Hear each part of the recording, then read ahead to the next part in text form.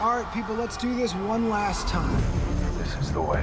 Who am I? I am Iron Man. Dormammu, I've come to bargain. We know each other. He's a friend from work. You may be wondering why the red suit.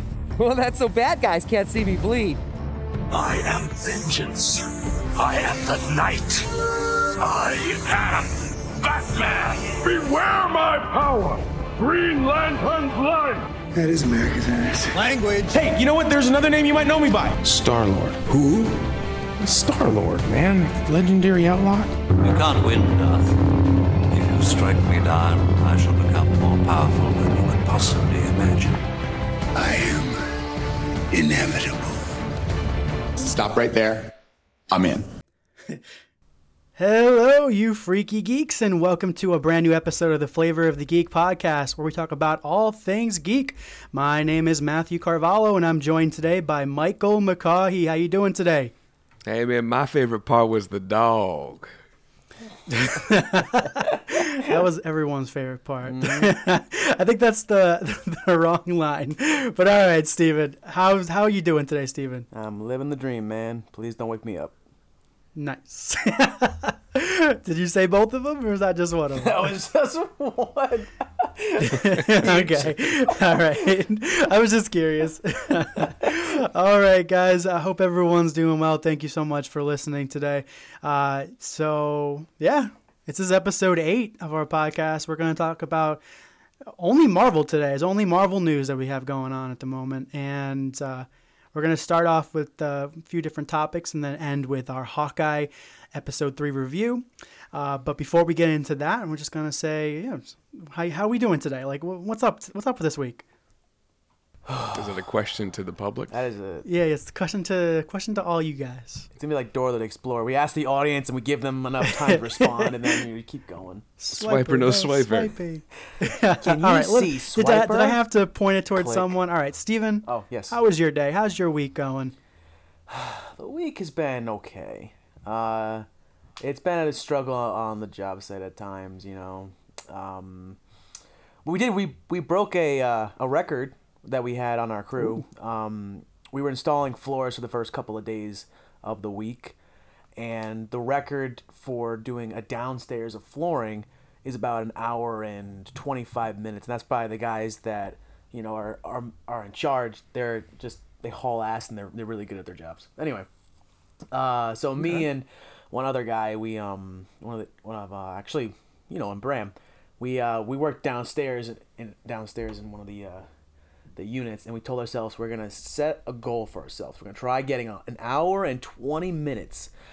We're gonna each take a position. You know, we're gonna do a bulk work, and then we'll split off into the hallways and all this stuff. You know, anyway, I'm telling you way too much of the story. Okay. But long story short, no, you're good. I get to the end of my spot, and he's behind me, and he has the timer. He goes, "You want to know the time?" I go, "I do." He goes, "An hour and 14 minutes." And I was like, "What? We broke the record by 11 minutes? This is awesome." Okay. Wow. But for the rest of the day, I was exhausted because we hauled ass. So, oh man, I thought you were gonna say when you broke a record that you it was the day you chopped off most of the limbs. Oh yeah, most limbs. So one day. 2 weeks ago, it was 2 limbs. This week, it was nothing. So I mean, I still hold the record for that. Nice. 2 weeks ago. Good. You know. Good. All right. Well, that sounds fun. Sounds like a fun day. Congratulations on breaking a record. Thank you. Thank you very much. Happy to be here. And Michael, how you doing? Hey, man, you know, it's hard work out where I am. You know, I'm out there. I'm breaking my back. I'm sweating. There's so many different operations running. We have not only Excel spreadsheets, but we have Microsoft Access databases too. Okay. Oof. I'm sweating just thinking about it. I can't. Oh no. You try to compact and repair a Microsoft Access database without breaking a few beads of sweat. It's not happening. Okay? Compact and repair. Stretch the fingers. Have you ever run a VLOOKUP? It's grueling. It is grueling. My carpal tunnel is screaming at me. I'm sure. Okay. I'm sure. So we're out. You know, some people jump out of airplanes for their adrenaline kick. Okay. I try to run a VLOOKUP on 2 columns that I'm not sure have matching criteria all the way down. All right. Nice, dude. Yeah, well, man, it's crazy. Congratulations It's crazy. on that as well. So it's a true honor to be in your presence, man. You do a hard work. Thank you. I agree.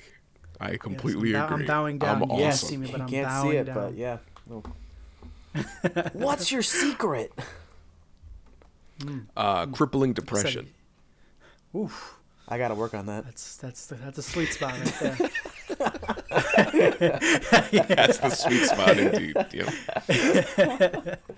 Well, I've just been selling a bunch of travel recently since Black Friday was last week. Our company has a lot of good deals, up to 20% off. So I've been selling over. Yeah, $100,000 worth of. The people listening to this podcast are not my demographics, so I'm not selling to them. But where are people going? You know, a lot of people are going to the UK. Because since that opened up again, people are going to the UK. But travel is sort of shutting back down again. I heard about that. A lot of places in Europe are level 4. Yeah. Africa is not doing too well, and South America is not doing the greatest either. Canada has all these crazy restrictions on people on their citizens traveling, and the U.S. doesn't really give a fuck about anything. So. That's what makes us America, baby. You know how it is. But yeah, America, fuck yeah, fuck yeah. Well, but me and Tori are going to Poland in about a month now. Are you? We're going to Poland. Actually, less than a month. We're going to Poland this month. Actually, isn't their COVID cases one of the highest in the world right now? Yeah. Wow. Right, it is. However, they have not closed down. The flights haven't canceled, so we're still going. Hopefully, we'll try to be as safe as possible. Yeah, it's not the smartest move, but we'll try to be as safe as possible while we're out there. All right. But we'll remember this. We'll go back to this episode someday. I will. Okay. Like, oh yeah. No, not in like a morbid way, but it's just like when you cut to a month from now, he's not doing. When the man's riddled with COVID, we'll go back here. Like, oh yeah, it's fine. We'll go. Well, I mean, the most exciting part of my week is this Monday I got Spider-Man No Way Home tickets for opening day, December 16th. We're going to see Spider-Man No Way Home. That's Let's go. 2 weeks from today. Ooh, yes. I know. That's crazy. It what? is. You're right. I did not think about that. You were correct. Far away. December just started. It's already flying by. Wow. Yeah. Okay. Well, I hope so. I hope it flies by only to December 16th and then goes slower the rest of the time. So I don't want the year to be over. I don't want it to be 2022 just yet. It's approaching way too fast, man. But I'm looking forward to 2022. There are a lot of great things coming in 2022. Speaking of, what's in 2022, Steven? What a segue. Oh. That's good. So I'm actually getting married in 2022. Ooh. Yeah. What? Yes, I am engaged right now. I've been engaged since. You're engaged? Yeah. I've been engaged since Mike, last did you really not know that? No, of course I knew that. It's for a fact. Okay, I was Just like, go wait a with minute. What? Say more. Say more right now. Who is this? Who are you? I know. I'm a mystery. I've been engaged since last December 2020. So we have... December 12th was the day you proposed, right? Yeah, we're approaching the 1 year anniversary. It's really nice. You remembered. That day. Look at that. Oh. All right. Because you were planning it for months before that. So yeah. I remember just thinking December 12th. I planned that date 10 months in advance. It's 12/12. It's so good. It's so easy. Exactly. I planned that 10 months in advance. And it was right before the pandemic actually hit. So as soon as everything went to shit, I was like, well, damn, I don't know what to do. But it ended up working out. Everything fell apart. It all fell apart. I was like, damn it. Love prevailed, even though it did. Everything fell apart. So we're getting married in July. We're getting married at a nice church at... what day? July 15th, actually. Ooh, so close to ours. When's yours? Oh yeah, July 12th. 12th. Right? Wow, holy crap! Yeah, I know all these Matt, dates. you have dude. a great memory. That's half incredible and half really. It's not really that impressive. Yeah. Only because we were guessing birth dates the other day, and I said Marina's was July 12th, and I was like, wait a minute. That's not it. Hers is what, June 7th? Is that what her birthday is? That's correct. Okay, good. We're getting What else dates. do you want Let's to tell go. America in the entire world? What is your social security number? No, it's 1, okay. 2, Sorry. 3, 4, 5. Sorry. I won't say anything more. I'm kidding. But I did want to share the story about how I got the Spider-Man No Way Home ticket. Yes, I was going to ask you. What was that experience like for you? I wanted to cry. Oh, man. It was, well, so for anyone who's listening and doesn't know, we live on the East Coast, so Eastern Standard Time, of course. And Sony had announced that at 12:01 Eastern Standard Time, they were going to be dropping the tickets for everyone to buy. So, of course, in the West Coast, it was 9 p.m., and on the East Coast, it's 12 a.m. So, I was just planning on staying up till 12:01, buying the tickets real quick, and then going to bed, right? Because I had work the next morning, obviously. But it gets to 11:30, and I'm like, oh man, I'm so tired. I just want to go to bed. But I stuck through it, and I started watching a YouTube video, so a live tickets event YouTube video to see what was going on in the world of Spider-Man tickets, and at 12:01, things started crashing. Websites started crashing. Cinema World, just pretty much every Fandango, every single movie ticket exchange place was crashed at 12:01 because everyone was waiting until this moment to get the tickets. And I just kept refreshing, listening to what they were saying on the YouTube video, and then trying to do that. Eventually, around 12:45 in the morning, I was able to download the Atom app because the Atom even crashed, and it just kept saying, "Sorry, come back later." But I'm here now.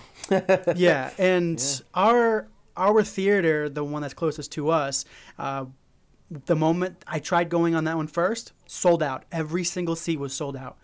So that was disappointing. So I started looking at the ones next to us that are closest to us, and I ended up getting 6 seats for 2 different theaters, just in case one of them messed up.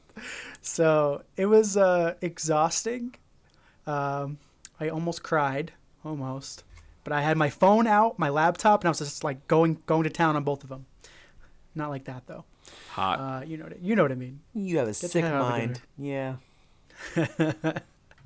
But yeah, it was pretty intense, and when I officially went to bed around 1:30, I was happy, just so tired, but really mostly happy because we're finally going to be seeing this movie in 2 weeks after so long of a wait.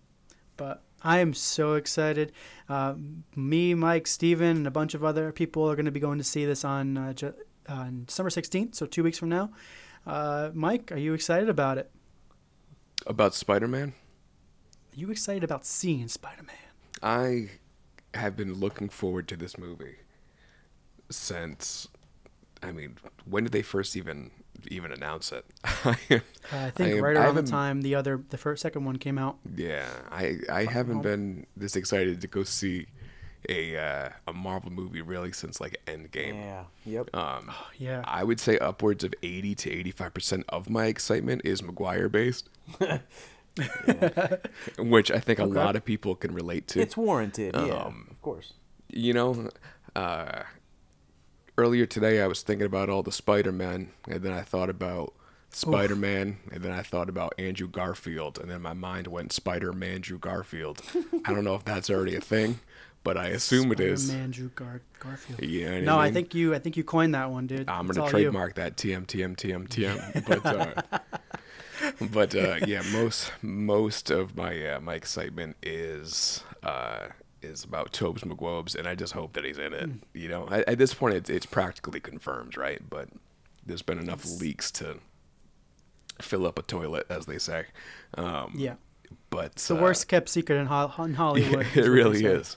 So imagine if they're not though. Imagine if they cut that out would be the movie. the amount of blue balls that I would have leaving the theater if they just didn't show up. That would be. I don't even know if I could be mad if that happened. I would be impressed if they did fake leaks. And it ended up being that they weren't in it at all, and they just never referenced it. That would be so crushingly disappointing. So funny. But it would be so funny It would be so incredibly funny. Or if they're on screen for like 2 seconds and like both immediately get crushed by something and die. Just like, like they swing in and then the shield from the Statue of Liberty just crushes both of them to death immediately. That would be so funny. And that's where Tom Holland's Spider-Man's line where he says, "I can't save everyone." I can't save everyone. Exactly. They're both already dead. Just picturing Tom Holland and Andrew Garfield both getting crushed by a Statue of Liberty, and Tobey Maguire's Spider-Man goes, "There can only be one." It's like Highlander. Exactly. He was the one who pushed it off. It was him that killed him. Oh, and he's the true. And then that's what the next series of 3 movies are. Tom Holland, quote unquote, signed on, but it's actually Tobey Maguire coming back for his true trilogy. That's actually it's a huge, we got big discussion about that. It's actually topic number 1. But I first want to hear, Steven, are you excited to see Spider-Man No Way Home in a couple weeks? Meh. Just kidding. Well, just kidding. I'll go fuck myself then.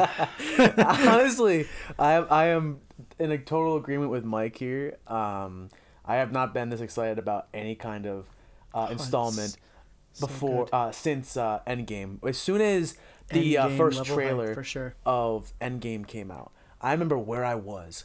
I was in an Aldi's grocery store. I was picking out some snacks to hang out with some friend. And I called said friend, and I was like, "Did you just watch this trailer?" He goes, "I did, man. It was fucking epic." And I was like, "Yeah." And we started coming up with theories at that point. And I was like, "What if this happens? What if that happens?" And almost like 50% of things that we had talked about that we thought were going to happen happened in the movie. Now, most of the movie was fan service. We know that. Most of this movie, I hope, isn't the same. I hope there's a lot of story to be told and told well. I just hope that there also is some fan service here. You know, we've been waiting for so long, ever since Spider-Man was, ever since the first Spider-Man with Tobey Maguire was released in, 2000, 2002? I don't even remember when it was released. 2002. I actually started watching it last night. Yeah, so 2002 was the release. So ever since that first release, we've been building up a universe that didn't exist in the MCU, but it existed out there, And then they had the second movie, the third movie, and it's like that. You get 2 villains that are absolutely iconic. You have Green Goblin and Doc Ock. And then the third one, you have Venom and Sandman and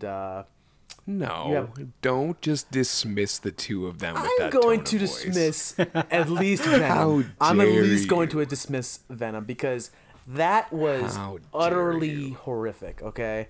When I first watched it in theaters, I thought that was one of the coolest things ever. But then when you rewatch something that you thought was a masterpiece, again, you're like, oh my God, was this what I loved back then? This is terrible. Oh, Topher Grace is the greatest villain to ever grace the Spider-Man silver screen. Yeah. How dare you? That's a lot of contradiction there, but... You know what? And then we just lost all of our followers. I know, it's weird. 0 viewers. No, but... See it, chump. I'm saying to you, Steven, all right? You just lost everyone. It's like, all right. Well, after those 3 installments with Tobey Maguire, you then have Amazing Spider-Man 1 and 2, and you are introduced to Andrew Garfield's take on Peter Parker as well as Spider-Man.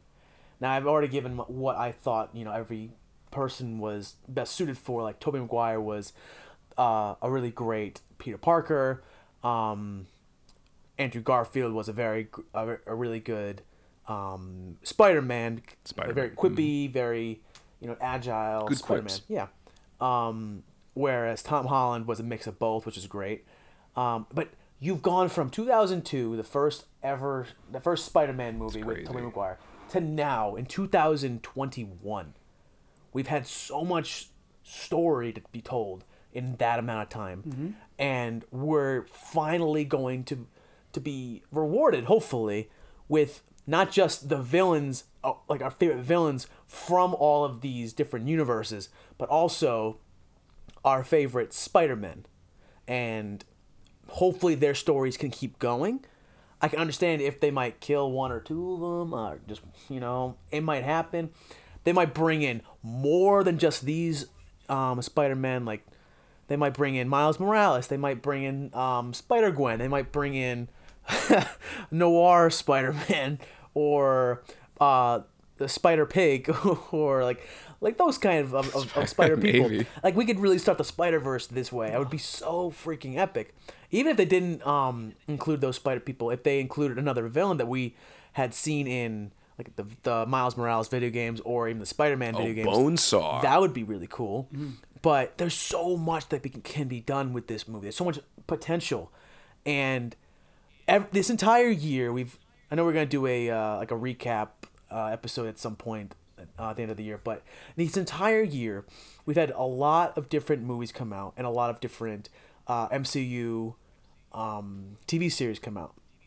And as every single one of them was unique in their own way, I wasn't as hyped for any of them the way that I'm hyped up for this movie, because we have audience members that are in their like late 20s, 30s, 40s that have been dedicated to this franchise, to Spider-Man, since the 90s, since the early 2000s, and now we're gonna see these people come together on the big screen once again, and I am absolutely excited for it.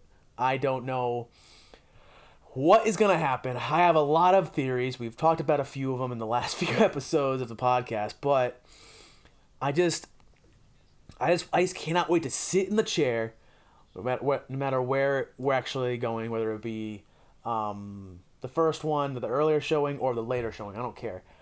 Wherever we decide that we're going to go, I'm going to sit down with some popcorn, with some snacks, with some really cool people that I love. I love you guys. And we're gonna have a great freaking time. And then we're gonna talk so much afterwards. I got a 34 pack of Dunkaroos, and I'm ready to chow down. Yeah. Well, that was perfectly said, Steven. And that leads best into the next topic, or the first topic, the main topic number 1, which I would like to read now. So, Amy Pascal was in an interview with Fandango when she said this. This is not the last movie that we are going to make with Marvel. Shut the front door. This is not the last... No, yeah. Surprise, Shut right? the fuck up. This is not the last Spider-Man movie. We are getting ready to make the next Spider-Man movie with Tom Holland and Marvel. It just isn't part of... We're thinking of this as 3 films, and now we're going to go on to the next 3. This is not the last of our MCU movies. She concluded by noting Marvel and Sony are going to keep going together as partners. So this hit the headlines a couple days ago when she had said this in an interview with Fandango. But one part that kind of stood out, but no one really put in their quotes of her quote, because so I had to look very, very hard for them to get the full quote from what she actually said, because in everyone else who wrote about what she said, they didn't put "it's just isn't part of." They left that part out and just went right into we're thinking of as 3 films. So, but I think that's probably the biggest part of it all. It just isn't part of what? What was she going to say when she stopped herself and said, "Maybe I should not say this. Let's continue." So, you know what, Mike, I'll start with you. What do you think she was going to say about it just isn't part of what? What isn't it part of, Mike?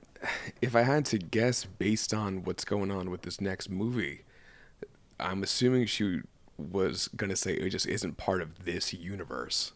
That's the first thing that popped into my mind, that whether he ends up getting stuck somewhere else, and then that if he ends up getting sucked into the multiverse, right? Because that's the whole thing right now. That's kind of the hot topic of all these movies that are happening. It's all leading into this multiverse. So maybe he finds himself literally far from home in a different universe, and that could bring in a whole cast of characters and what have you. Yeah. But that's my best guess. Either that or I mean, honestly, to be completely honest, the very first thing that popped into my mind was that this isn't part of the MCU, but that doesn't make any sense. Was he going to show up in Batman Town? I don't think so. You know? But it doesn't make sense only because of what she says next, you know? Like, this is not the last of our MCU movie. But this is the only MCU movie that you created with Marvel. The Venom movies and the Morbius movies are not technically part of the MCU, even though at the end of the last Venom movie, spoilers. Spoiler alert. Spoiler alert. All right, yeah. At the end of the last Venom movie, Venom gets transported into the MCU. But I have a feeling he's not going to stay there for long. I think that maybe Tom Holland, Spider-Man, tries to help the villains get back to their universes, and while trying to help Venom get back to his, they get stuck. And that's where the No Way Home comes from, because there isn't yet a way home. So the next couple movies may take place in another universe, but then eventually he'll come back to the MCU at some point. I don't think Spider-Man's gone for good in the MCU. It's just very confusing the way she worded it. But Steven, what are your thoughts on what she said? So I had sort of the same thought process as Mike here, where maybe it's a different universe. It's not part of the same Spider-Man, like Tom Holland's Spider-Man universe. Maybe he's thrown somewhere else in the end of the movie. But, just to be a little different and be complicated, whatever, maybe she's talking about different timeline. Maybe it's referring to not just Tom Holland Spider-Man's story, but now expanding to multiple Spider-People's stories, whether it be going back to like the 40s in a different universe, Spider-Man Noir, maybe. Or interesting. Or going into the future and doing Spider-Man 2099 instead. 2099, yeah. We can touch upon, or what if, fuck it, why not just have a timeline jump in like different segments? Like the first part is the present day Spider-Man of whatever universe we're going with. Maybe it's Tobey Maguire's fourth installment at first. Hell yeah. And then it jumps to, and then there's this kind of weird time jump. You go to the Spider-Man Noir, then you go to Spider-Man 299, then you go to another timeline. Maybe it doesn't have to be just one Spider-Person story the entire way through. Maybe that's what she's talking about saying it isn't a part of Tom Holland's story. Maybe it's not a part of this timeline, the present time, like where it's 2024 or wherever this is taking place. What if it's a different timeline? Well, the thing is that she says, I know, I understand what you're saying, but she says it's literally, so it says, we are getting ready to make the next Spider-Man movie with Tom Holland and Marvel. It just isn't part of. So I don't understand why she would say that about Tom Holland and Marvel, but then say it's just not part of Tom's story or Tom Holland's Spider-Man. I just don't get why she would. It just doesn't make sense that she would say it like that. Well, no, but I agree. They could be making other stories with Marvel that include other Spider-Man or Spider-Woman or even Spider-Gwen. It could be other Spider-Man. I mean, maybe it's something like maybe we are getting Miles Morales, and so then Tom Holland kind of becomes a side character. He takes on a mentor role. I would totally be for that, yeah. He's kind of raising the next Spider-Man. I mean, granted, it's not like he's old in this, right? But maybe with everything, he can just become a teacher to Miles, who's kind of a up-and-coming situation. Very, actually, almost exactly like the Spider-Man video game. But yeah, I really hope so. That would be. I could see that exactly like that. It would make sense, Yeah. Well, there's more to the story. So great response with trailer triumph. So there's more of this story. So after she had said this, every news outlet was reporting, but the only one that went against it was the Hollywood Reporter. So the Hollywood Reporter says a source close to the studio of Sony says that the studio has a strong relationship with Holland and Feige and hopes to continue their collaboration. There are no official plans for a trilogy at this phase. So after she said this, some insiders, some people who work at Sony, mentioned that there's actually nothing official yet, and that she's kind of talking out of her ass. The thing is that I don't think that, because Amy Pascal is kind of like Feige. She's not as that high up, but she is pretty similar in rank, I guess.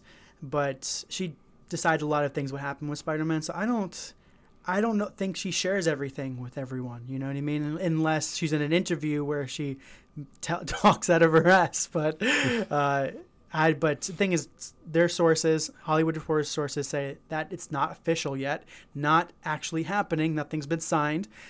Tom Holland hasn't signed on yet, and no other people are working on the movie at the moment.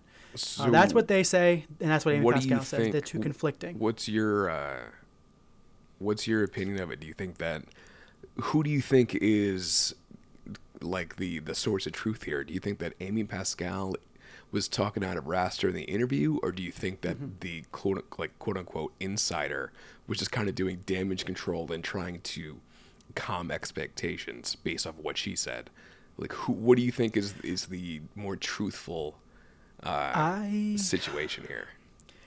You know what? I've been thinking about this a lot, and I think that she's more correct, only because she is the producer over there at Sony. She would know. She's the one who got Kevin Feige got her to put Spider-Man in Civil War. So she knows these things. She plans these things. She's in every interview with Kevin Feige talking about Sony and Marvel's relationship. So I feel like out of everyone, she would know. However, she is a terrible interviewer. Interviewee, right? Interviewee. Yeah. So, interviewee, being interviewed. Interviewee, right. Interviewee. So she's a terrible interviewee, and she kind of spews out stuff that may not always be 100% correct. She may be spewing out this is what she wants to happen and kind of what she thinks. However, it's really hard to say, though. I'm kind of leaning towards believing her more than, only because I really want to believe her, over the insider scooper person. But I don't know. Yeah, Mike, what do you think? What do you think about this? I don't know. Based off of what you were just telling me, and the fact that she kind of stopped herself, I guess what I choose to believe, and much like what you said, what I want to happen, is that what she's saying is the truth, or it's at least something that they've seriously talked about and is kind of being pushed forward. Even if no one's signed on to it yet, it's the plan, right? But then someone, whatever the insider is, doesn't want it to be accepted as a fact, like, hey, this is going to happen, so they're just tempering expectations, and nothing is actually official, which is true, I'm sure. Like you said, no one's actually signed anything, but maybe they've had a verbal confirmation from Tom that he wants to, that he's willing to do this. You know, like they just haven't gone forward and put forth the motions yet. That's what I hope is the case. Yeah, I'm going to read a quote from Tom about what Amy Pascal said, but I want Stephen to answer first and what he thinks about this, about what he thinks about the Hollywood Reporter debunking what Amy Pascal said, possibly, who knows. Okay. What do you think, Stephen? So, I think that Amy Pascal has a lot of there's truth here. There has to be, especially if she has a lot of say. So I believe that she has expectations on what is going to go further with this franchise, and at the top of her head while she was being interviewed, she just threw out some things, and she got sidetracked and said something else. I think that I know that she knows that the Spider-Man franchise is a very important part of the MCU and Sony moving forward. Because I mentioned this before off of the podcast, but there are so many characters who can be replaced. As far as, you know, who's playing it, you could throw out different universes, Captain America in there. Now, Steve Rogers is not replaceable. Chris Evans is Steve Rogers to a T. No one else can play that. No one else can try mimicking that. But you will have other Captain Americas out there like Bucky Barnes and Steve Wilson? Yeah. As No, it's not Steve Wilson. No, you Anthony Mackie. Anthony Mackie's. Well, that's the actor. No, what's Wilson. the character? Is it Steve Wilson? No, it's not Steve Wilson. What the heck? Sam. Sam Wilson. Same thing. Yeah, Sorry, yeah. Sam. So Wow, Sam. we all drew blanks. Yeah. Yeah. So they can all take up the mantle of Captain America, but no one else will ever play Steve Rogers like Chris Evans. Same thing going on for Iron Man. There are multiple people who could play Iron people, Ironheart, Iron Lad, Iron this, Iron that. Anyone could play that. But no one else will ever take over Tony Stark's position like Robert Downey Jr. Ever. Black Panther. Everyone can take up the Black Panther, regardless of who's taking the mantle of Black Panther. But no one else will ever take away what Chadwick Boseman did as T'Challa. Perfect. Spot on casting there. Same thing with Loki. Same thing with Thor. You can't see anybody else doing it, really. Aside, I know we saw the Loki series. They had multiple versions of Lokis. But the Loki that we're used to seeing in this universe. That's what I mean. They really did a great job with the casting. Right. Now, maybe that's confirmation bias because we've kind of grown used to them as the characters. Yeah. But overall, it seems like I think Robert Downey Jr. as Iron Man is like arguably, in my opinion, the most perfect casting just from a mannerisms perspective. Right. But really, every character has been pretty much knocked out of the park. Yeah. Like I can't think of a single one where the performance was off or just didn't fit right. They all just meld so well together. Right. Yeah. Marvel does a agree. really good job. Marvel and Disney do a great job of casting their superheroes and their supervillains. And I'm very appreciative of that because they've been doing it ever since 2008. Especially Topher Grace. I hate you.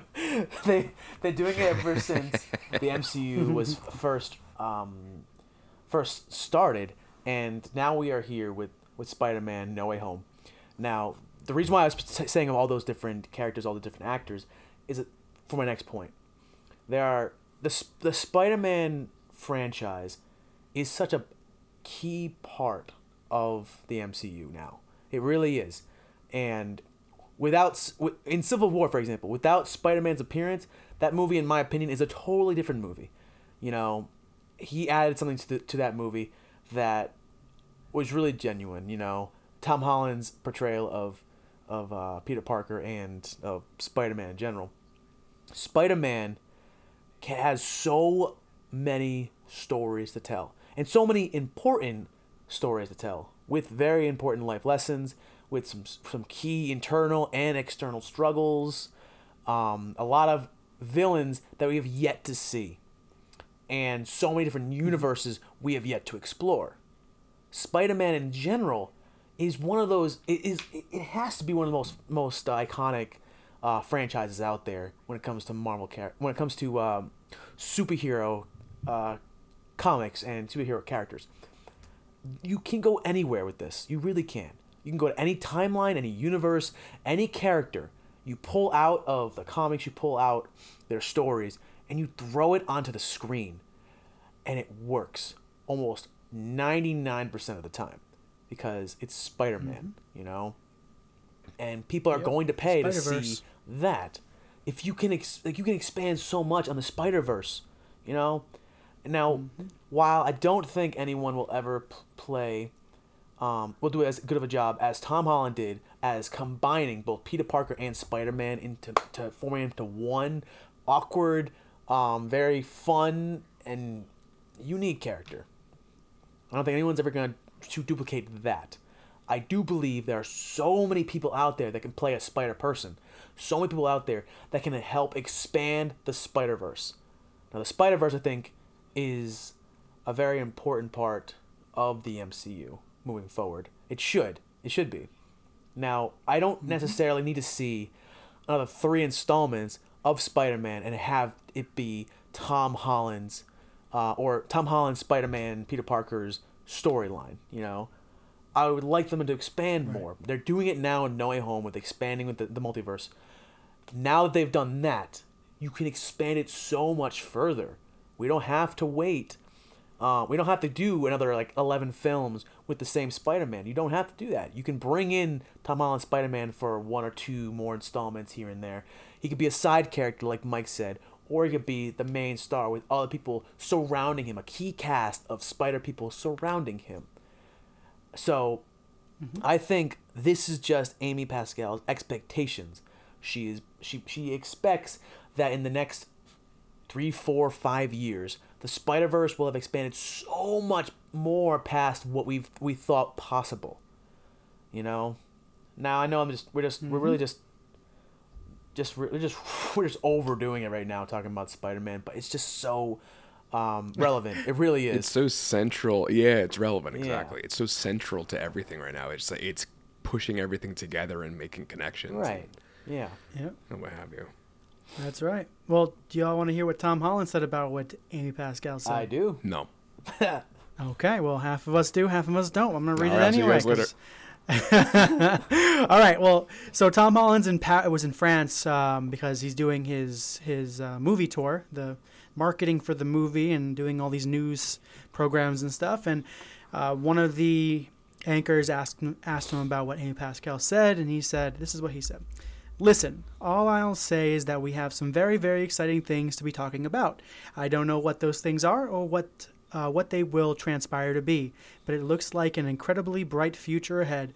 And as I've said before, Spider-Man will forever live in me." So that was the end of his quote. So he didn't give us any more information. Hearing this, it makes it sound like he's not coming back anytime soon, but I don't know. I really hope he comes back. Maybe they'll give him a little bit of a break, give him a couple of years to relax, do his own movies, maybe partially retire for a second there until they bring him back to start preparing for Spider-Man 4 for maybe a 2023, 2024 release possibly. But are there any more thoughts after hearing what Tom Holland says about this? I feel less confident about him returning for 3 movies after the words "Spider-Man will always live in me" or "always be inside me" or whatever kind of weird thing he said. Spider-Man's inside me, but that sounds more like it's like it'll always be, a piece of my heart, which means that I think that he might not be, or like we discussed earlier, maybe taking a lesser role. Or like you said, maybe they're just giving him a break. Maybe they'll bring in Spider-Pig, and then eventually, he'll come flying back into the screen at some point. But, he deserves it. How many movies has he done now? I guess, 4 total? No, 6, right? So you have Civil War, Homecoming, Far From Home, Endgame, Infinity War, and now No Way Home. Oh, he's 6, yeah. You're right. Yeah, 6. Yeah, so that's a lot. That's a lot. It is. For a really not long amount of time, What I really hope they do is at the end of No Way Home, after they given Tom's Peter Parker his say and does everything, he saves the world, hopefully. I'm hoping they bring in Miles Morales. And maybe Tom Holland Spider-Man will be more of a supporting character in that movie. Maybe the next movie will be a Miles Morales movie instead of a Spider-Man 4 kind of thing, you know what I mean? Like more of a transition into giving it up to someone else, because Tom Holland has said, there's Miles Morales up in here, so maybe in the future he could have his own. Maybe it's time to give him the role, maybe it's his time to shine. So Tom Holland has actually said that in an interview recently. So it's very weird. It's very weird all the things he's been saying.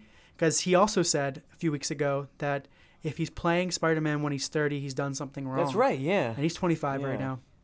He's 25 right now, so it does seem kind of like he's on his way out for some reason. And I don't really... Maybe he's fucking with everyone. Maybe he's just making sure everyone goes to see the movie. Maybe... But it's very... I can't say I blame sad him, though, if this is his last. If he can give a killer performance in... 6 or 7 movies, whatever, and then kind of bow out, that's, in my opinion, is more memorable than basically beating the character to death and then eventually stopping.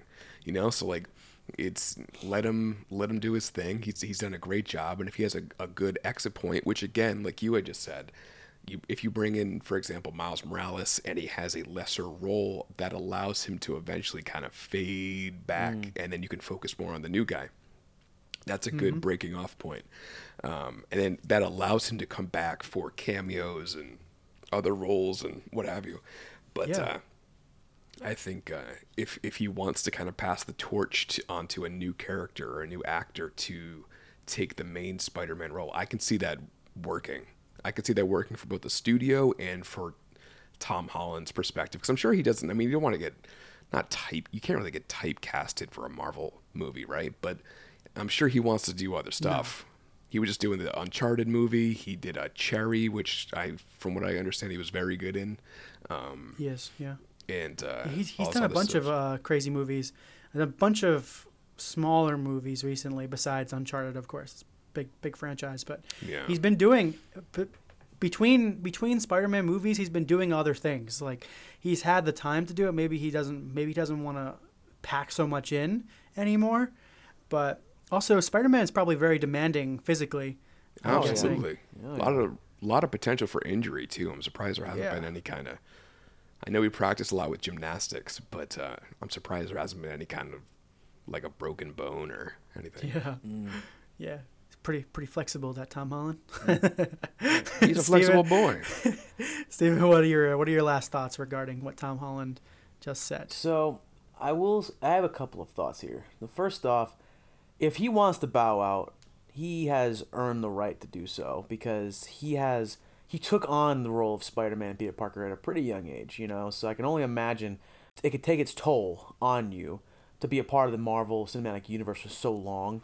I mean, actors and actresses from the Marvel Cinematic Universe have talked about it all the time, about how strict your regime has to be when you're eating, your workout routine, all that has to be. When you're on set, there are so many things in your contract that you have to abide by, and I can only imagine that a young person coming into that life, that atmosphere, it can be challenging to deal with that for a long period of time. Whereas adults that are in their late 20s, early 30s, 40s, 50s, they can get accustomed to that pretty easily, because they've been in the film industry for so long. So they are just adding another step to the intensity of filming or being a part of a big franchise like the MCU is, So I give him a lot of credit for starting as young as he did. I give him the benefit of the doubt that he has worked his tail off for this franchise, for the MCU in general. So he deserves to bow out and take his talent somewhere else, and he has done so. We've seen that in multiple movies this year alone. I mean, he's done 2 or 3 different movies. He's involved in another franchise with we were just talking about, what was that video game movie? I'm just spacing right now. Uncharted. Yeah, he's involved in that video game franchise now. Mark Wahlberg. Marky Wahlberg. So that's gonna be pretty cool. Next thing I'll say is that that's also a Sony project, by the way. Uncharted is done by Sony as well. Right. Now, the next thing I'll say is that we have become accustomed to seeing Tom Holland spoil everything. He has had a very difficult time spoiling things between Civil War, Infinity War, Endgame, Spider-Man Homecoming, and Spider-Man Far From Home. This is the first time, I think, that I haven't seen anything regarding Tom Holland spoilers. So what if, theory time, what if Tom Holland is screwing with all of us? What if he's doing the reverse of what he's used to doing? Instead of giving us the full truth and by accident, what if he's intentionally trying to throw us off because he doesn't want anyone knowing the direction he's going in? It's his life. He wants to keep it a secret for once. It's his big movie. Could be right. No Way Home is his endgame, really, because this is his franchise right now, the Spider-Man franchise. He owns this character. So he can say whatever the heck he wants. Oh, I'm not doing this when I'm in my 30s. It wouldn't be worth it. But in reality, we in Spider-Man into the Spider-Verse, we see two Spider-Men, or multiple, but like two Peter Parkers who are in their 30s or older, and they give a great performance in that. So he could come back, like Mike said, for a future installment somewhere down the line and play a mentor like Spider-Man, you know, for Miles Morales or even Spider-Gwen or something, you know. He can come back. He has it. He has all of that on what do they call it, on your fingertips. He has the entire world at his fingertips, really, because everyone loves him, outside and inside of the MCU. Everyone loves him. Like he's I love him. A lovable actor, a lovable person, you know, and he deserves to lie to us and say, "Oh yeah, I don't want to ever come back." He deserves. He sounds like such a toxic relationship. He deserves to say, "You know what? I am very uncertain." While he's actually thinking to himself, "I'm gonna get another 10 movies out of this thing." You know, he could just lie to us. Who cares? Yeah. It really doesn't matter. Yeah, you can't lie but about it's this. my fault. This movie's gonna make banger money, and Sony's gonna back up that truck of money at Tom Holland's home and say, "Hey, you want to make double the money you made on No Way Home for the next movie?" Sure. He's gonna probably be like, "You know that Far From Home. You know what? Far From Home made $1 billion. It did. Yeah. Yep. Made $1 billion. I did not know that. I looked it up the other day. This one may make $1 billion. I mean, it's kind of tracking that way. It seems it's definitely tracking to make that kind of buco money. But resales we'll are already see. going that It's route. Pandemic times. Well, I mean, Yeah, the pandemic website time. wasn't crashing when you to try to get Far From Home tickets. I think the hype train on this movie is unbelievable. Oh yeah. Right. No, speaking of that though, Endgame tickets went out a lot earlier. If I'm not mistaken, it went out a lot earlier than the No Way Home tickets. So people had more time to really just get their tickets and be settled in on what date they were seeing it for the first time, second time, third time. Because I'm just being honest, I saw it 3 times in the span of a week. So, but this movie, the marketing strategy, I think, is ridiculous. That's true too. I haven't watched a single TV spot since the second trailer because I don't care for it. It just feels every single day I get a new YouTube video on a different TV spot, and I don't want to click on it because I'm like, this is excessive. Every day you're bringing out like 2 or 3 TV spots when you could have brought that out through a huge period of time between like 2 months doing that. They're rushing it way too much. It just seems ridiculous. But I know for a fact it's still going to sell regardless of how excessive it is, or how abrupt all the trailers were when they came out. Like it came out 2 weeks ago, the second trailer, and people are so freaking hyped about this movie still, even though the marketing wasn't the best. That's saying something. So, yeah, definitely, yeah, yep. You could be right there. Could be right. All right. Well, I want to move on to main topic number 2 before we talk about another hour of Spider-Man stuff. that was topic 1. I just have a quick thing I want to say about that. Do you guys know? This came out recently in an article. Do you guys know where they said that Spider-Man gets all of his information? Where? No, where? On the web. Oh. Wow. This came out recently. This was a scoop. This is a scoop. I love it. I'll be here if you guys need me. Keep going next time. On the web. Nice, man. All right, well, it's a little joke. It's a little joke. Let's move on to main topic number 2. And Steven, what is main topic number 2? Hopefully you have that up in front of you. I do. So main topic number 2. Kobe Smulders, a.k.a. Maria Hill, has been officially casted in the Secret Invasion series. She was in Avengers, Captain America, Winter Soldier, Avengers Age of Ultron, Infinity War, Endgame, and Spider-Man Far From Home. Kind of. Yeah. Kind of. Yeah, kind of. Well, yeah. So this is This was news that came out yesterday, and I was like, did we not know that? But it wasn't. Apparently, it wasn't implied. official They're yet. like a dynamic duo. Exactly. Anywhere Nick Cage goes, Nick Cage. Wait a minute. Nick Fury goes. Anywhere Nick Fury goes. Maria Hill goes. Anywhere Nick Fury goes, Maria Hill goes. Yeah. And they're always together. Figured they'd be in the same series together, but I figured everyone was posting about it yesterday, so I figured it's just some news. So, Mike, what do you think about this news? I mean, it's news, but it's not, right? It's just like you just said, like we didn't know this. Of course, like it's especially with there not being any kind of information on. I almost said Nick Cage, Nick Fury, Nick Fury for a while. Like, yeah, like of course it makes sense.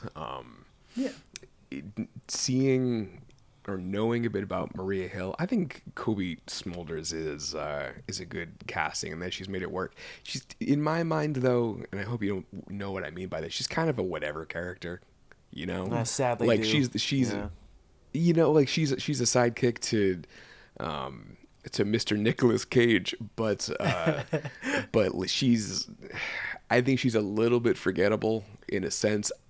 Hopefully that will change in this Secret Wars thing, Secret Invasion rather. So my bad. Do you think she's a Skrull? That would be. Oh, it would make sense that she laid low that. for so long, like that. If she was a Skrull, it would make a lot of sense if she was a Skrull. But a Skrull that Nick Fury doesn't know about. So Nick Fury knows the Skrulls, but he doesn't know she's a Skrull because she's a bad Skrull. I think I think that would be a much more interesting character arc than kind of what we've got. So now I think that she's a bad Skrull. That's my headcanon for now. Yes. Until proven otherwise. Yeah. Steven, what are your thoughts on this? I mean, the fact that she's been cast as Agent Maria Hill, I don't think that's big of a shock. We already knew that she was really going to be tied into that based on how Spider-Man Far From Home ended, and as far as Captain Marvel went, it was inevitable that she was going to be there with Nick Fury. Now I will say this though, she can be a kind of a forgettable character in the MCU because you have so many heavy hitters. So you have one person who has no true power. She's just a regular agent. She at first she was kind of up there at par with Black Widow when you first introduced her in Avengers, and I thought that chase scene was pretty cool with her. But then you don't see her for a few years, besides from a couple of But one moment that I will say sticks out to me in the I want to say almost 9-year tenure for her as Maria Hill was Captain America Winter Soldier, when Captain America and Black Widow and Sam Wilson are being taken away by Hydra agents, and Maria Hill's disguised as one of those Hydra agents, and she kicks the shit out of the guy next to her. That was badass. And she leads them into the tunnel to where Nick Fury actually is. Yeah, that was cool. That was a really cool moment. But you never see that again. Ever. Like, she's never really a part of the MCU ever again, aside from being dusted. Like you said. You know? She's a poor man's Black Widow. Yeah. Basically, yes. And it stinks to say that because I love Cobie Smulders in How I Met Your Mother. Seeing her in that franchise for, 9 seasons? She crushed it. Time. You see her as a very funny character there, and then you see her as a more serious character in the MCU, and they don't really give her much to go off of. So it's tough because I want to see Cobie Smulders again. I don't know if I want to see Agent Maria Hill again. Yeah, that's a fantastic way to put it. That is a fantastic way to put it. I completely agree with you. Thank you. The character itself doesn't. I mean, it's not Cobie Smulders' fault. I just don't think she brings much. No, yeah. I don't think she has a lot to work with. She's just kind of there to maybe. She was never a main character. They never made her a main character, so that's not her fault. She's a great actress. She could probably play an even better Maria Hill if they gave her the chance. Just give her some super serum and turn her into, I don't know, like Maybe. Maria Hulk. You know what I mean? But going back to the whole fact that she might be a Skrull, back in January, Kevin Feige said some details on the Secret Invasion storyline and the series itself. This series focuses on the paranoia and the cosmic conspiracy. So I really hope this series is just a mindfuck, dude. I really hope that people we never would have thought were Skrulls or bad Skrulls, or people that That'd be awesome. we're not, where humans got replaced by Skrulls in the past. Like maybe the old Captain America, old Steve Rogers Skrull. Let's see, Happy Hogan, maybe a Skrull. There's a bunch of people who could be seen. Aunt May, she could be a Skrull, maybe. You know, no. That's why she Aunt doesn't May. age. It makes sense now. That's why she doesn't age. Yep. Who's Tom Holland been making out with? No, it's not Zendaya. That's paranoia. a Skrull, bro. Oh my god! I want the paranoia to be on the audience. I want us to have the paranoia. Like I want us not to trust anything. Am I a Skrull? No, that's not what I mean. Wait a minute. Hold on a second. I'm not. My wife is Skrull. That's exactly what a Skrull would say. No. A Skrull. You son of a bitch. I just hope that they don't overdo it with the Secret Invasion. Like, there are a lot of moments in the MCU that are very meaningful, and I hope they don't undermine those moments by saying, "Oh, there was just a Skrull the entire time." You know, that would suck. That would suck. So they have to play it very smart. I'm sure that's tempting. Yeah, that's probably very tempting to do. But I think that they have an opportunity to really throw a couple of real plot twists in, and hopefully not, like you said, not overdo it. Oh, I didn't think about that though. I'm worried about that. Now. Yeah. What they could take like really iconic moments, or try to like patch up plot holes by saying that whoever it was is a Skrull. Oh, I don't want that to happen. Yeah, me neither. I hope they don't do that. Gross. like Bucky is a Skrull, maybe. Bucky like that would Skrull. Just fuck. Tony Stark's daughter, Skrull. Pepper Potts, Skrull. Who else could be a Skrull? Who else? Peter Quill, Skrull. Well, Peter Quill, more like Peter Skrull. Maybe Clint Groot Barton's is just a piece of wood. I am Skrull. I think that would be meaningful though if Clint Barton was a Skrull. I think that would blow Kate's mind. And I know we talk about this later, but I don't. Never mind. We'll talk about this later. Yes, I have theories on this later, but yeah. Any more thoughts on Secret Invasion or Kobe Smulders being casted officially in this series? Nope. Breaking news: water's wet. What? Yep. All right, Mike. So we're gonna move on to main topic number 3. What do we have? Main topic number 3. Well, I'll tell you what we have here, Matt. Okay. We have Ant-Man and the Wasp: Quantumania. What we got is we end up getting our first look at Kang the Conqueror and Scott Lang from the crew member T-shirt that the cast members and crew members had received as a gift when they wrapped up the filming. And so what we have here is we have a black T-shirt. What we see is the Ant-Man helmet, but the left side of the helmet is cracked and completely broken. And what we also see, more importantly, is we have ourselves a reflection in the helmet, looking like Mr. Kang the Conqueror himself, in a almost looking like he's in Tron or like old sci-fi movie. Honestly, when I first saw this, I thought it was it reminded me of the Sentinels from X-Men. I thought it looked exactly like a Sentinel. Oh, you're right. Yeah. Oh, yeah. But it's someone else had also posted a picture of, I'm assuming it's like fan art of him. He's got himself a little purple getup, kind of looking a little Magneto-esque with a blue face and some glowy eyes. I'm pretty sure that's accurate, though. That's comic book accurate, isn't it? That is comic book accurate. Yeah, yes, that's what he actually looks like in the comic books. But when we saw him for the first time in Loki, he wasn't wearing his costume. He wasn't wearing his he wasn't looking wearing like his Galactus, armor, honestly.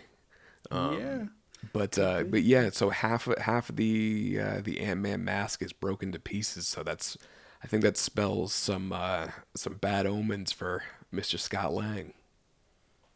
Yeah, I would have to agree with you on that. I am under the impression, I know you guys think that Clint Barton might bite the dust. Oh, maybe it wasn't you? Someone else said Clint Barton might bite the dust in Hawkeye, at the end of Hawkeye. I disagree with that, but I do think that Scott Lang is going to die in this movie, only because if you read Young Avengers, or kind of like the prequel to Young Avengers, when it's WandaVision, it's Wanda who kills Ant-Man, but so Ant-Man does die in the comic books, but in that storyline in general, though, which I think is kind of going to lead a little bit into this, she just explodes herself, and they're there. I think Steve Rogers, I don't know, was it Thor? There's a couple of them who were standing there when she explodes herself or blasts herself, and then they die. But Scott Lang was one of them, because it does lead into Young Avengers. So I think this one will lead into Young Avengers, but because his daughter's in the movie and she's grown up now, I think she's going to get a suit. And she's gonna become maybe the next Ant-Man, or maybe she's Stature. Yeah. Okay. Yeah, Stature. So, but I could see Kate Bishop being in this series on this movie. Oh, for sure. Because they're kind of friends. Yeah, but yeah, I do think Scott Lang is going to die, especially after seeing this. After seeing a hole blasted through the helmet. Come on, what else could happen? And how does Ant-Man face Kang the Conqueror? I don't get it. I don't understand how he comes out of that. He goes into his butt and he goes into full size, just like he was supposed to do in Thanos. Yeah. Yeah. And that's how he beat Thanos. Yeah, exactly. Like Thanos. You know what I mean? Yeah, Thanos. There you go. Yeah. Steven, what do you think about this image? So I'm going to start off by saying Scott Lang isn't the only Ant-Man. Hank Pym also has a Ant-Man suit, if I'm not mistaken. So Hank Pym could be the one that bites the dust in this one. We already saw him bite the dust because he was dusted in the end of Ant-Man and the Wasp. But Hank Pym could be the one that dies here. Scott Lang could be rendered powerless at the end of the movie, which is a huge possibility. But to see him die, that would definitely shock the fans, I think the audience watching, because even though you show this helmet being cracked and you see the reflection of Kang the Conqueror there, people are still going to have their doubts. They're like, no, you wouldn't kill Scott Lang. I mean, you wouldn't kill Paul Rudd, for crying out loud. He's Paul Rudd. You know, he's the sexiest man alive. You got to know that, you know? You just can't do that. But that would be a really bold thing to do if you killed off Scott Lang. Man, I really got to say that, because he could still be a part of the new Avengers, you know? Not the Young Avengers, but the new Avengers. And he could still mentor Cassie if she decides to join the Young Avengers, you know? Like, I don't think you necessarily need to kill him off to bring her into the MCU as Stature or another, or Ant-Woman or whatever you want to call her. You don't have to do that. But in the comic books, Wasp is more of an Avenger. But go ahead, sorry, yeah, Hank Pym. Hank Pym's death could be more pivotal towards the ending of the movie and like to the future installments of the Ant-Man franchise or anything else. I just don't see them killing off Scott Lang. I really don't. So it might be a combination of two people. Maybe the Wasp sacrifices herself, and Hank Pym. But I just don't see Scott Lang killing him. I don't see Scott Lang being killed. It's definitely going to be, if it is, it's definitely going to be a sacrifice, right? Because that's how they always do it. Right, it's always a sacrifice. But maybe he'll do it to save his daughter, right? I could see that happening. If she becomes a part of it, he does it to save his kid. I think it's going to be a kind of storyline where he gets killed, but I think eventually Kang will bring him back. I think Kang will have to bring him back for some reason. Yeah, Kang is Kang can do what he wants. He's controller of time. He can do whatever the hell he wants. If you don't mind, can we get a quick overview of Kang the Conqueror, who he is exactly? Like, what's his whole spiel? Yes. So from what I know about Kang the Conqueror, if I'm not mistaken, I apologize for the viewers who are very well versed on Kang the Conqueror. He is a descendant of Reed Richards, isn't he? Mm-hmm. Yes, so he's a main villain in both the Avengers and the Fantastic Four franchise. So with this in mind, he has some ties to Victor Von Doom. He was able to discover the time travel technology that was created by Victor Von Doom. Now, this is my theory. Theory time. What if the events that we're leading up to in Ant-Man Quantumania and in the future installments that we're going to see Kang the Conqueror in, every epic action sequence we see, everything that Kang is a part of in this phase and in future phases, what if this all ties into Secret Wars? What if killing Kang the Conqueror was one of the biggest mistakes that the Avengers and the Fantastic Four or whoever else is involved makes? Because that then leads into Secret Wars, and that's what brings Victor Von Doom to do what he did with when he merges everything together. Dude. Because this is when the whole multiverse is falling apart, or this is when our universe that we know and love is falling apart now. So he has only one option: to put it all together and to create Battle World. Is that what it's called? Yep, Battle World. Battle World. Imagine that. Like, we tie in this entire Phase 4, Phase 5, whatever, how many phases Kang the Conqueror is a part of. Finally, it ends with you finally killing Kang the Conqueror after he warns you in multiple installments that if you ever kill him, you have defeated yourself and everybody else as well. But if he takes over, it's equally as devastating. But they finally get the courage to kill him in a future installment, and that ties into Secret Wars. That's what starts it. So instead of you thinking that everything is resolved once you take out Kang the Conqueror, that just brings forth a bigger problem, whether it be Galactus coming through, or one of the other Celestials that we've seen in Eternals or something else like that, coming down to Earth and raining hellfire. And not just our Earth, multiple universes of Earth, like the multiverse, multiple Kangs of Earth, multiple Kangs, multiple Celestials, multiple anything coming down to Earth and raining hellfire on them, on the Guardians of the Galaxy, and Fantastic Four, and Avengers, everything. And this is the only way out of it. We always have a solution. There's always a resolution to every single MCU installment, for the most part. For every single solo movie. But for the first time, this might not be the case. What if the resolution doesn't come in when Kang the Conqueror is done? What if it just brings you to a new problem, and then that brings you onto another problem, and you try figuring that out, and it brings you to a bigger problem, Mm-hmm. So it doesn't end. And that is something that I think would expand the MCU so much, because we're so used to, I know I'm beating a dead horse here by saying this, we're so used to seeing the resolution within the same film that the issue arises, or if it doesn't, if it's not solved in that installment, that film, it's resolved usually in the next film, like Infinity War. We had seen Thanos for years. They had teased him for years, but you never saw him on the big screen do what he was going to do. And in Infinity War, that was the first film where he's really kicking ass, really doing anything as the villain, It's not resolved at that point. He snaps his fingers, and it's done.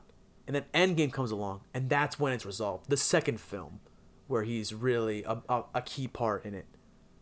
But instead of you resolving it on the first film or the second film or even the third film, you don't resolve it for another phase or 2 or 3. And I'm not saying he has to be the main villain in these phases, but he plays a pivotal role as Kang the Conqueror in moving the MCU along, Very long-winded way of saying, what if killing him is the wrong idea? What if that brings us to Secret Wars? That's all I was going to say. Yeah, I don't think it's possible to kill him, because he also fights with the Avengers sometimes to save the timeline. So he's not always the bad guy. He is he's a villain, but not always the villain. So I don't think that he's going to be one and done. Like you said, Steven, there's no way that they get King the Conqueror and then he dies in this movie. There's no way that he dies in Quantumania, or no way they don't use him again, because he's going to be a villain they're going to be using for a while. So I do agree with you, Mike. Any thoughts on this? Hey man, more like Wang the Spunker, you know. Wang the Spunker. Okay. Yeah. Okay. Nice thoughts. I like your thoughts. Yeah. Nah, you're right. You're right. Yeah, well, movie's done filming. Can't wait to see it in 20 months. 20 months. Maybe it's more like 19 now. But yeah, so that'll do it for our main topics. But we do want to lastly go over our Hawkeye kind of more review, recap, thoughts on episode 3 of Hawkeye. So, Steven, what's your first thought, and what did you like most about the episode?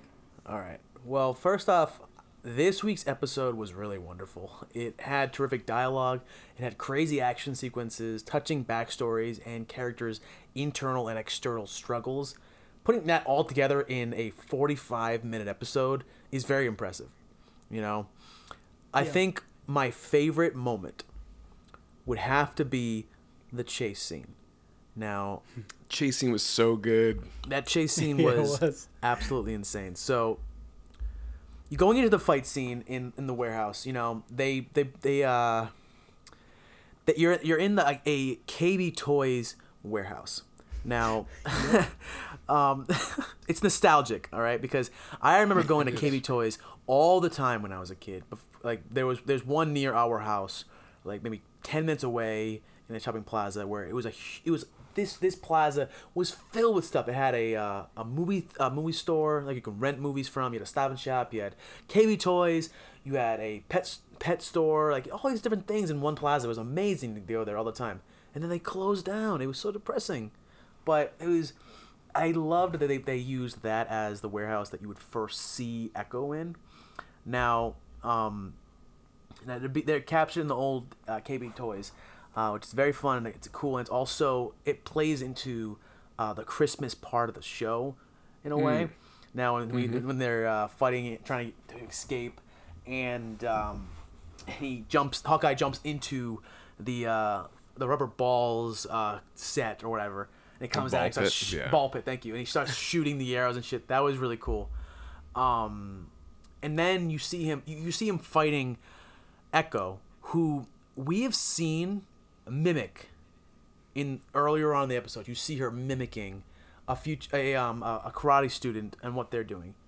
Now you've seen other characters like Taskmaster. I know that we like to compare her to Taskmaster and their abilities, but with Taskmaster, it's already pre-programmed.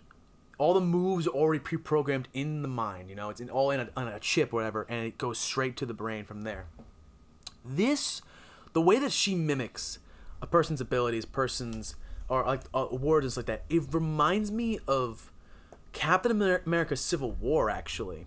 So when Captain America and Iron Man are fighting at the end, and Captain is going to town on Iron Man, like throwing the shield back and forth at him, and Tony's dead.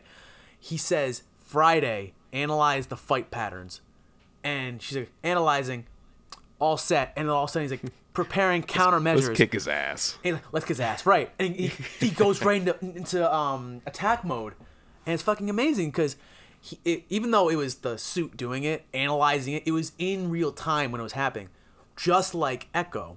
Instead of it all being pre-programmed, like, oh, I'm going to mimic it now, like doing what he does. She sees what the karate student is doing, mimics it for the next time when she's sparring against that person to perfection. In the classroom, she sees all the words and stuff like that. She mimics it, and she's able to put all the words down in the book where she's doing it. Not relevant to the fighting style, but still, she's mimicking it. Now go to when she's fighting Clint. I had never really seen Clint Barton helpless before, aside from when he's fighting aliens and people that are just way above, like just outmatched. Yes, where in this, he's fighting alongside her, and he said it. I know she signed at one point that he uses technology too much. you know? Like, he relied on it too much. And at first I was like, I guess you can say that he uses exploding arrows and all that stuff. I mean, but that's who he is. He's Hawkeye. But then she kicks him with her prosthetic leg in the ear, kicking out the hearing aid and crushing it. And from that moment on, you see the true struggle of Clint Barton when he doesn't have it. That man can't hear for shit. He can't hear for shit. And sounds like he's underwater. Things become more intense. The scene gains more momentum and it gains more intensity because of that. Because you don't know if things are going to be misheard and the wrong thing will happen. But I'm getting ahead of myself. The chase scene. Let's get back to that though. The chase scene. That's where I all wanted to start here. Now, okay. So when Clint loses his hearing aid and the audience is shown what it is like through Echo's perspective, Echo is able to read lips and is able to interpret what people are saying most of the time, whereas Clint is struggling with this, which is very interesting to see the divide between the two. Now, when it comes to the chase scene, Kate and Clint, they steal a car and they take off. The chase scene starts off with a one-shot, like 360 view action footage style, you know, that we're used to seeing with like Daredevil. And I love how they are incorporating that more and more in the MCU. It's making a lot of sense. The chase scene was filled with a lot of epic action shots that we're used to seeing in the MCU films.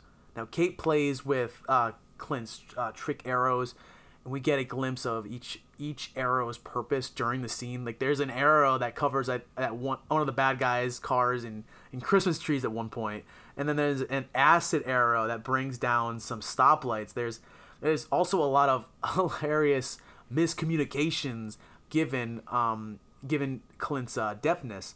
Like, Kate will say one thing, like, they're coming around the rear really quickly, and all of a sudden, like, Hawkeye won't hear that because he's deaf right now. He'll say that exact same thing like 4 seconds later, in a hilarious way. But the moments from Clint's point of view are hugely effective, and they add to the chaos and the suspense to the scene. Now, I'll end my point with this. The chase ends with them on a bridge, and Clint tells Kate to fire one of the arrows up into the air. And at first, I thought, why the heck would he ever ask her to do that? And then I saw Hawkeye's arrow. As soon as I saw Pym on the arrow, I knew immediately where that was going. And I was all for it. That was freaking awesome. Now, how everyone survived the impact of a giant arrow crushing their car, I have no idea. But I was all for it when I saw it. Yeah. Are you finished with that thought, Steven? That thought, yes, I am. Cool. No, I really love that scene. I didn't even notice the first time that it was a Pym arrow. I wasn't paying attention, obviously, well enough to realize that it was a Pym arrow, and that when the arrow came down, I thought they had like zoomed in on the arrow, and we were seeing. Did you? Yeah, it was weird because I thought they had zoomed in on the arrow, but we got like a close-up shot of the arrow, and that the bridge was in the background. That's what I had thought, and I was like, how is this arrow going to blow up this truck or stop this truck? Watching it the second time around, I was like, oh my God, how did I miss that? It turned into a freaking huge-ass arrow, and somehow did not bring down the bridge. 1 second. Yeah. So you probably like looked away or something, and then, yeah. Right, yeah, but I did not know how I didn't notice that, but possibly we could have looked away for a second. But I love that car chase. The music, they're playing Christmas music while going for it. The different arrows, like Steven said, that they were shooting at. The grappling arrow, they got all the Christmas trees stuck to the truck. Yeah. I was like, that's freaking hilarious. And then the plunger arrow that she shoots, and then the USB arrow. The dude that was next to the other dude was like, ah. He like screams for him, and it just bounces off his chest. I thought that was so funny. But yeah, that whole scene was great. I don't understand why Echo's trying to kill Clint Barton, because she knows that he's an Avenger, right? So the fact that they're using guns on him and not just trying to capture them to get more information is weird. It seems like they're trying to kill him, right? So even though he didn't technically kill any of their people, because I was watching a breakdown and the arrows that he was using were actually practicing arrows, like arrows you'd use on a. I was gonna talk about that because I was gonna say he like murked 6 dudes during that scene. I know. But the arrows that he uses are practice arrows, so they're not like super sharp like the normal arrows you would use when you're trying to kill something. And they don't go deep in; they just go right like a couple inches, maybe. And I'm sure that with his great accuracy, that he wasn't trying to kill anybody. The one that goes right through the dude's hand was hilarious, but you got one guy in the back, one guy in the couple guys in the shoulder. He clotheslines Kazi the clown, and I'm just so badass that he puts right between Echo's shirt, like not even her shoulder. It goes right through the tops of her shirt, and I was like, how he's a great freaking archer, man. He's great. And then he stabs those 2 guys in the feet. Were those training arrows too? Yeah, they were all training arrows apparently from when I saw it. Man, I don't care what kind of arrow it is. Don't stab me in the foot with it. Legend has it they're still nailed to the floor to this day. Yeah. They couldn't help with the capture. Right. Guys, you take it out. No, you take it out. You take it out. No, you take it out. But all right, on 1, 2, 3. 1, 2. I'm not doing it. Damn it, just do it. But yeah, the fight scene with Echo was great because, like you said, Steven, he was out of his depth. He didn't know who she was. Didn't know she was that skilled at fighting, and maybe obviously didn't know she had a photographic memory. So she was learning from him and seeing what he was doing and then using it against him.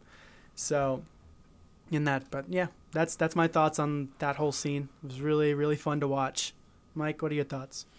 I just want to say thinking about the chase scene from a cinematography perspective, I didn't know that they might have used those kind of camera angles for Daredevil, but like you had said, the kind of one take 360 spin of them going back and forth was so it just looked so cool. My wife said that she thought she was going to be sick watching it because it was making her nauseous.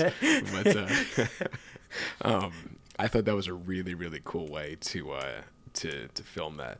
It did seem like after Hawkeye got kicked in the head and she knocked out his hearing aid, I might have been kind of adding more lore or like adding something that wasn't there. It seemed like it made him able to focus better because he can't hear. So like, when he's jumping off, he's in slow-mo and he's making these like kind of ridiculous shots. I know he's a good archer, but it seemed like he was able to kind of hone in a little bit further without any of those distractions.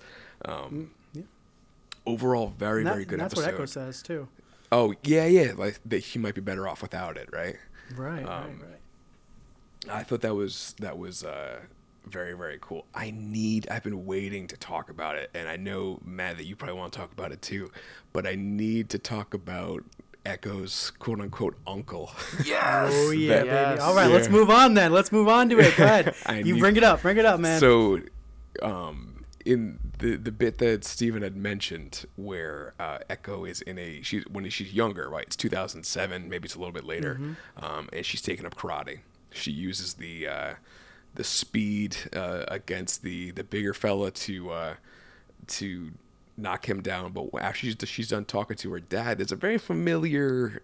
We only see a shot of the arm, but we see a very familiar looking black suit, and a man walks up, and I believe her dad says something like "Make your uncle proud," and the so-called uncle kind of pinches her cheek, and then later in the episode, that's all we see of. Well, he laughs too.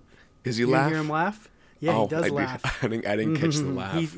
He does. Go ahead. All right, move on. And then later in the episode, after Kate Bishop is using the Bishop Security login to look up criminals, she looks up Kazi, the clown.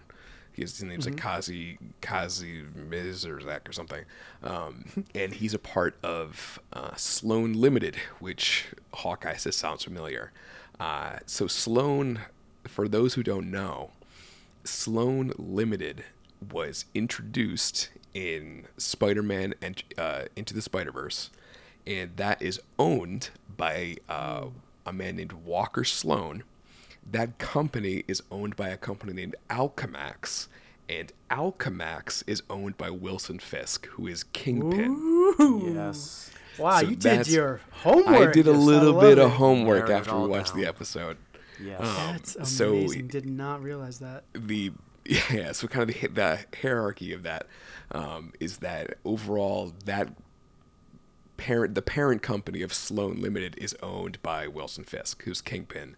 So this seems to be the foray of Kingpin into the series. Whether he is hopefully played by Vincent D'Onofrio, I don't know if that's confirmed yet, but I sure hope that's the case. That's a very cool way to bring that in.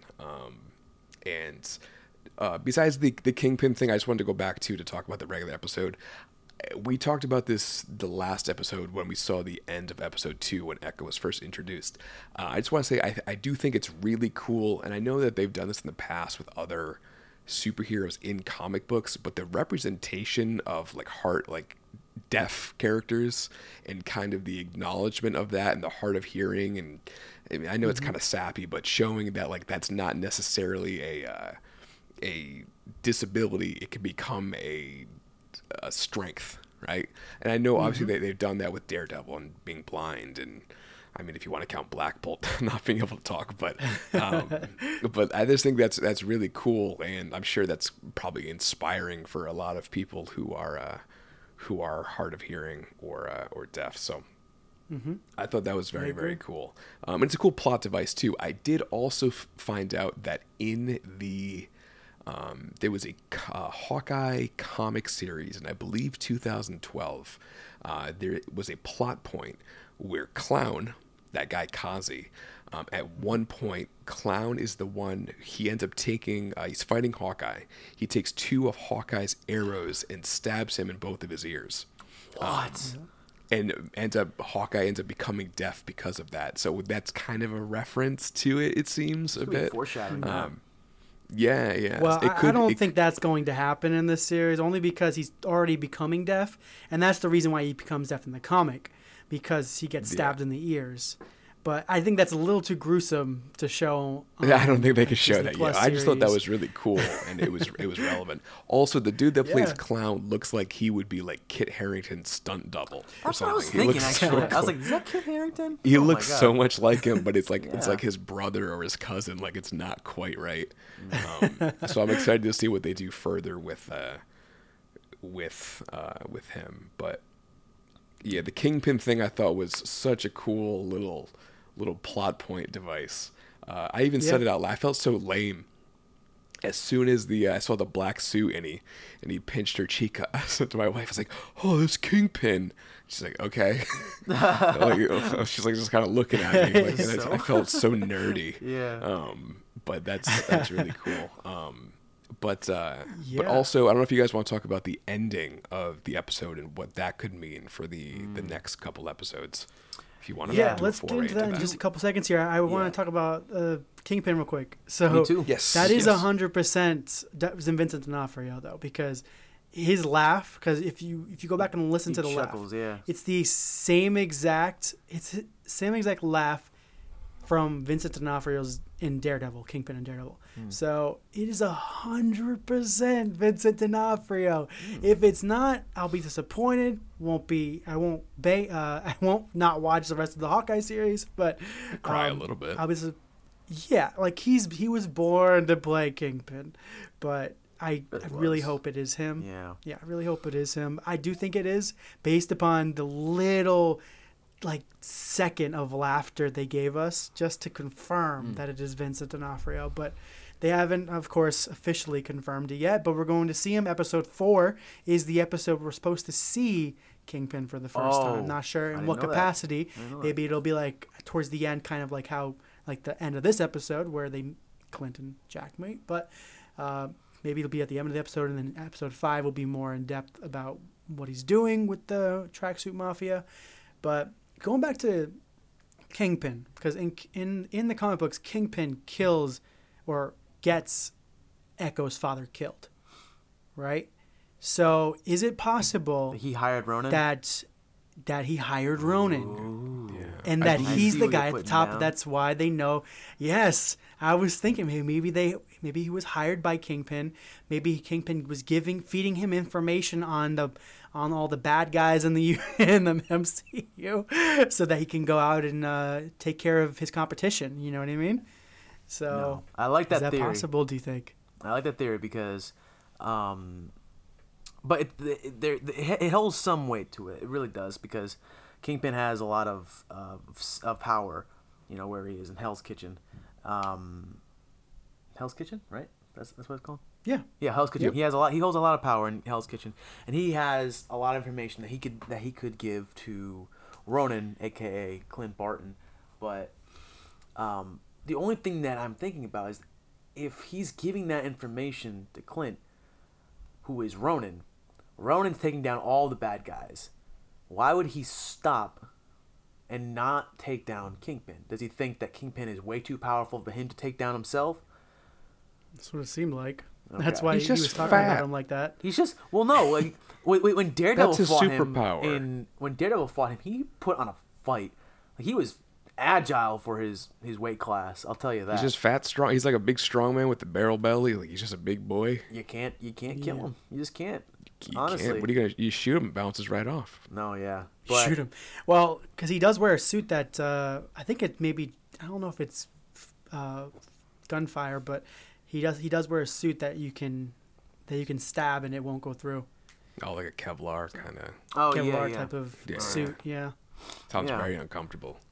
It'd be uncomfortable, but I think it would definitely be a lifesaver. The only thing it'd be worth it. Yeah. It'd be worth it. Yeah. Going back to the moment between Echo and Kingpin for a second before we move on. So, you know Kingpin to be a very villainous character, whether it be in the Daredevil franchise or in the Spider-Man franchise or whatever you're seeing Kingpin. He's a villainous character, but in this moment where he walks up to Maya, aka Echo, when she's young and she's at the karate class, and he pinches her cheek and all that, he chuckles. She also smiles. So that moment itself, even though it's technically two villains just having a little moment, I thought that was very cute, because this sets it up so that Kingpin and Maya will have a very close relationship. Maybe Kingpin is acting as a caring uncle, if you will, and he only wants the best for her. Maybe maybe she acts as his daughter or his niece in some kind of way, where he truly cares what happens to her. She's not just another pawn in his game. She's not just another, not just another person who's doing his bidding. Not just another employee. She is very special to him, and that's what I gathered from that 2-second encounter between the two in this episode. Cool. Just a quick fact out here. Did you realize the young kid that got, and when they were doing the karate, went back in 2007 with Echo, the young kid that got beat right before she went up, that's young Kazi. Yeah. That's young. He's credited as young credits. Kazi. Yeah, I saw that in the credits. So. Oh, yeah, I didn't know that. Yeah, so they've known each other for quite a while, and which on, leads me to nerd. believe that this karate studio, because you saw the Tracksuit Mafia walking in and out of the building. Yeah. So like a front. Do you think that's possible that do you think it's possible that the kids of the Tracksuit Mafia were in this, where this is kind of the karate studio for the kids of the Tracksuit Mafia to kind of keep them safe and also learn how to fight? Yeah, that would make sense. Was there any example of the kid that beat Kazi and that Echo beat? Was there any examples of him later on as an adult reference anywhere? No. Didn't maybe see because that, he got beat, they just killed him. Who knows? He just stayed on the ground for his whole life. He's just like, I'm never getting up again. He's at the bottom of that ball pit. They just put it on top of him. I don't think if that were the case, if they were truly training them in that karate class, I don't think they were using their abilities to their best potential, because they were getting their asses kicked by both Kate and Hawkeye the entire first 2 episodes. That's true. So I don't think they learned anything from the karate classes. That is true. I also want to say I love that bit about the guy venting to Kate Bishop about the Imagine Dragons. Imagine Dragons tickets, yeah. That was I fun. loved that. That was so funny. Yeah, I actually had a point I love about the that. Imagine Yeah. Dragons. Oh yeah. 'Cause I think that's actually an overlooked part of it because one of the guys he vents to her about saying that he's having some issues with his girlfriend, and she gives him advice that they both need to communicate better because he honestly bought the tickets for himself, and she didn't even care about Imagine Dragons. And even when she's taped up and they're at the mercy of their captors, Kate has that calm moment to give advice. And I don't know. I really enjoyed it. It's cool that you could tell that they're of the same mindset. And like you had said, Steven, she says this would be a lot easier if we were turned around, but his hearing aid is kicked out, so he doesn't hear it. And then 4 seconds later, he goes, "This would be a lot easier if we turned around." Yeah. So they're communicating with each other without even without him realizing it. And when he called her a great archer, like one of the world's greatest archers, I was like, "Oh, that's so cute." We should go walk the dog. We should walk the dog now. Yeah. He's been cooped up all day. You know, you're right now. I like that. It's That very was like so a funny. fatherly, like paternal role. Yeah, it's cool. Right. Yeah. Speaking of the fatherly stuff, that brings me to the next point that I had. When he's in the apartment, now first I thought that there was gonna be a jump scare when he's turned like facing the sink and like Kate walks in. I thought there was gonna be some kind of jump scare there where he tries like throwing a knife or whatever because he didn't know that she was entering. But my heart sank when the phone rings and like he ends up picking it up and thinking it's his wife, and Kate says that it's his son, his youngest son, Nathaniel. My heart Little sank boy. because I thought something happened and he was in I no didn't shape. even think about that. He was in no shape to get to them on time to stop anything. Like maybe the mother had been captured or one of the people, the children were injured, and he was the last line. Like he was the only one who made it away. He was calling him Dad. That my heart sank at that moment, and then he just says, "No, I just miss you," kind of thing. He's bored, yeah. He's bored, and I'm like, "Oh my God, stop it! You're giving me a heart attack right now." Yeah, no, that was a wholesome scene for sure. I liked how they handled it. They didn't make it too funny, and they didn't make it funny at all. They made it just like completely serious. Sincere, and how he just misses sincere. He missed his family, and I just the only thing I don't understand about the scene is why didn't his son? His son knows he wears a hearing aid, so I just don't understand why he didn't just tell him. And I don't know. Maybe he doesn't want his son to worry. Wouldn't have understood. Maybe, Probably. maybe. Yeah. Why doesn't Dad have his hearing aid in? That kind of yeah. But I love the scene. I agree. It was a great scene, definitely. But yeah, Mike, you want to discuss the end scene? Yeah. So this was right after the bit about Sloan Limited, and Hawkeye saying it sounds familiar. Kate gets herself locked out of her account in Bishop Security by trying to bypass the embedded hardware encryption. And as she's doing that, Clint kind of ends up walking away from the computer. And he seems like he's sensing something, like something's off. And he heard the door, didn't he? Is that what he did? He heard the door? There's a thing on the bottom that says creaking door or something. Oh, I didn't have like subtitles on. Yeah. But so he heard the creaking door. He's very, very astute to that stuff. And he's kind of walking through the halls and looking around very slowly. And as he reaches what seems to be the kitchen area, very familiar looking sword ends up at his throat. Yep. A man says, "Don't move." The camera pans over, and it is Mr. Jacques, swordsman. So, if I remember correctly from what you guys had talked about before, the lore, right, of this character is that swordsman trained Ronin in sword fighting. He trained Hawkeye, so he wasn't Ronin when he got trained. So they know each other. They should know each other, right. yeah. They should know each other. But the thing is that they may change that. They may change, from what you just said, Mike, it may be that he didn't train Hawkeye, but he trained Ronan to become a better. And so he might swordsman. not That's have why- known who Ronan was, right? Oh, that's a good point. No, I think he knows. No, I think that Jack knows, knows? he was Ronan because I think Clint took the mantle from Jack as Ronan. I think he might have been Ronan first, and then Clint took it from him. That's why he was using a sword throughout. When we saw him in Endgame, he was using a sword. He doesn't use swords when he's Hawkeye. He doesn't use swords. But he's gonna notice. He's gonna know that sword because that was his sword when he was Ronin, right? So his retractable sword. Right. So that's gonna be. Right. And I mean, people who are casual viewers are gonna be like, "Oh my God, what's gonna happen next?" But us knowing what happens in the comic books, we know that they know each other in some way. We know they know each other in some way.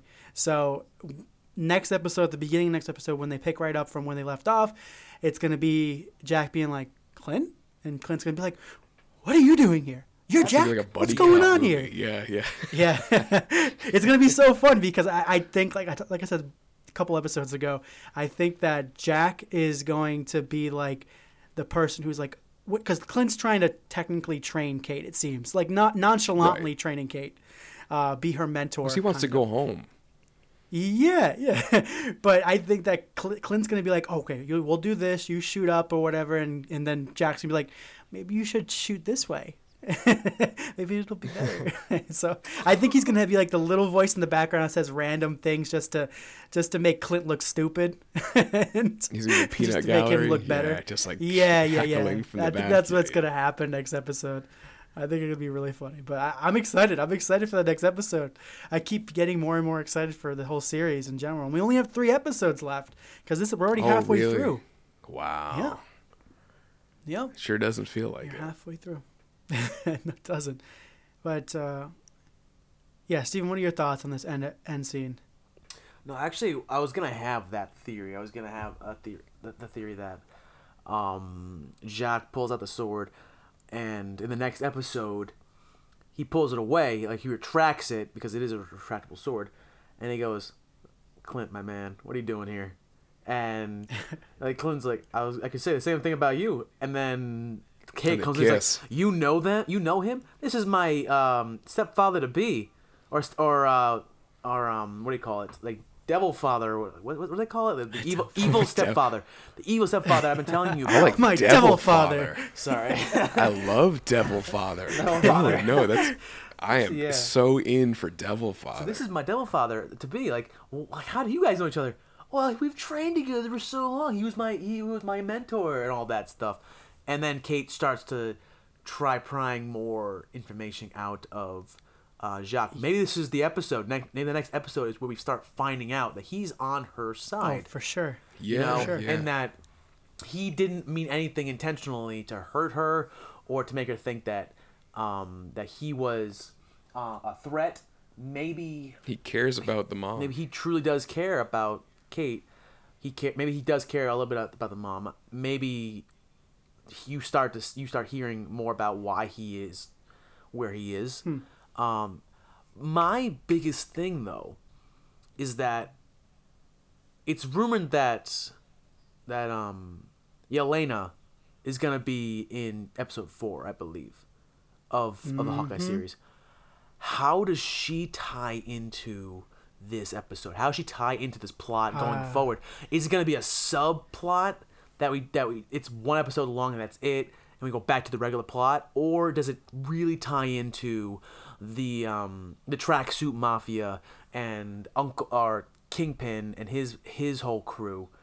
Maybe she's working for Kingpin or working with him to get information. What if it was Kingpin, like back in Black Widow at the end, the post-credit scene when I don't remember the girl's name, but she was the actress from Val. Thank you, Val. Oh yeah. So she brings the tablet up and she goes, but Mike is also "This correct. is your sister." Hell yeah. Yeah. So she says, "This is your sister's killer or murder or whatever," and it shows a picture of Hawkeye. What if the person who's sending that, it's kind of like a kill note, a burn notice or a kill notice, whatever. Yeah. You sent that. What if that was Kingpin sending that? I don't think so. I have to disagree with you right here, only because because what's her name, Echo and Kazi are going against his orders, Kingpin's orders, and they said that Uncle wouldn't be happy if you told him what you were doing with Clint. Yeah. That's why I don't think that. But I don't think Kingpin's going to be involved in trying to hurt Clint, only because I think that Clint was helping him during the 5-year time jump. But do we really hear them say he doesn't want you to do anything with Clint, or does he want to be the one that handles Clint in his way? Well, I mean, it just made it sound like if Kingpin would have found out what they were doing, he'd be very upset. And why would he be upset? If Maya's the one that's killing Clint? Well, at that point they weren't killing. Well, that was the end of the episode, wasn't it? Well, they hadn't captured. They already had lost him. Yeah, that's right. So you could be right. Maybe Yelena Belova is getting information from Kingpin. I don't personally think so. I think Yelena Belova is going to find Clint on her own. She's very skilled warrior and assassin, and I think she's going to be able to do it on her own. And I think she's probably going to be a third party, right? She's going to be working solo, like in the shadows. They're going to, I think that they're going to be. They might fight her for a little bit next episode, and then be like, "Oh shit! Wait, you didn't kill my sister? No, I didn't kill her. She jumped, man. High five." No, but in typical Marvel fashion, of course, what they're gonna do, and they do this with everything. They did it with Taskmaster. They do it with anyone. They did it with Bucky Barnes. Is they're gonna spend the entire episode fighting someone in a mask or a suit, and at the very end, either this mask gets knocked off or she takes it off, and oh my god, it's Yelena. But 90% of the episode is going to be that person that's in a hood or like a stealth suit or whatever it is, and then it's going to have the big reveal at the end. Yeah, but Clint doesn't know who Yelena Belova is, right? I don't know. I don't believe so. I'm only guessing. Unless I mean he and Black Widow, whatever, worked for so long together that I'm assuming there's not any direct references to her telling Clint about her family. No, she never mentions Yelena in any of the movies, or her parents. Like, they never mention any of that stuff. So there'll probably be a moment of Yelena referencing Scarlett Johansson or Natasha rather, and then him being like, "Huh?" But as of right now, Yelena's the only one that knows. Well, is one of the people that might be in the show that knows that Clint was Ronin, because she sees the picture of him with the suit on. And what if she releases that picture on every single news station MySpace, in the country, and now Clint has to turn himself in. That he's got to go to Doctor Strange and try to get a spell cast to make people forget that he was Ronin. I want everyone to forget I was Ronin. Yeah. Plot twist, that's the actual start of Spider-Man No Way Home. They just CGI'd Tom Holland's not even in the movie. Right. It's just Clint. Tom Holland comes back at the end of the movie. He's like, what'd I miss? I do have a prediction, though. Oh, let's hear it. Real quick. I know I was going to say it before, but we jumped into another part of the show. So I think, prediction-wise, I think that at the beginning of the next episode, the sword's going to be to Clint's throat, and then they might do a little banter, but then when you look to the right, Kate's holding a sword to Jack's throat and says, "I'm not going to miss this time." Oh, because she tried to stab him in the face. I'm not going to miss this time. That's Put it right. down. I'm not going to miss this time. And he's like, whoa, wait. We're friends, right? We're friends. We got this. You're my daughter. I'm your daddy. Who is that an impression Who the of? hell says it like that? Okay. Was that Mario? That's what he's going to sound. I was doing it as he has a mustache? As Coach Steve. Coach Steve Pesci style. from Big Mouth. Joe Pesci style. Coach Steve. Yeah. What are you doing, kid? You're going to poke your eye out. Get that sword from me. You that's what he's gonna sound like next episode. So that's my prediction. That's what's gonna happen. Really All right. Oh, but God, was there any other last thoughts about that? Because I do have one last thought about something I really thought was cool about the I just wanted to say that I was very happy for there to be multiple close-up sections of Lucky the pizza dog and how much I enjoy that dog. Yeah. Also, having a golden retriever myself, I really enjoy all the shots of him. He's a good boy. Yeah. He's a good boy. She called them old little Caesars or whatever. Yep, That's right. Yeah. Little Caesars. She's just calling a bunch of pizza places. Yeah. And then she ended on Pizza Dog, if I'm not mistaken. She did. His name is Lucky the Pizza Dog, but she hasn't called him Lucky yet. She just keeps calling him Pizza Dog. But she has to look at one more time. Can I just say something about the episode real quick? I know that I keep talking, but I just love the parallel between Kate Bishop and Echo. And the fact that one of them grew up rich, lost their father, became a superhero. One of them grew up poor and lost their father, became a villain.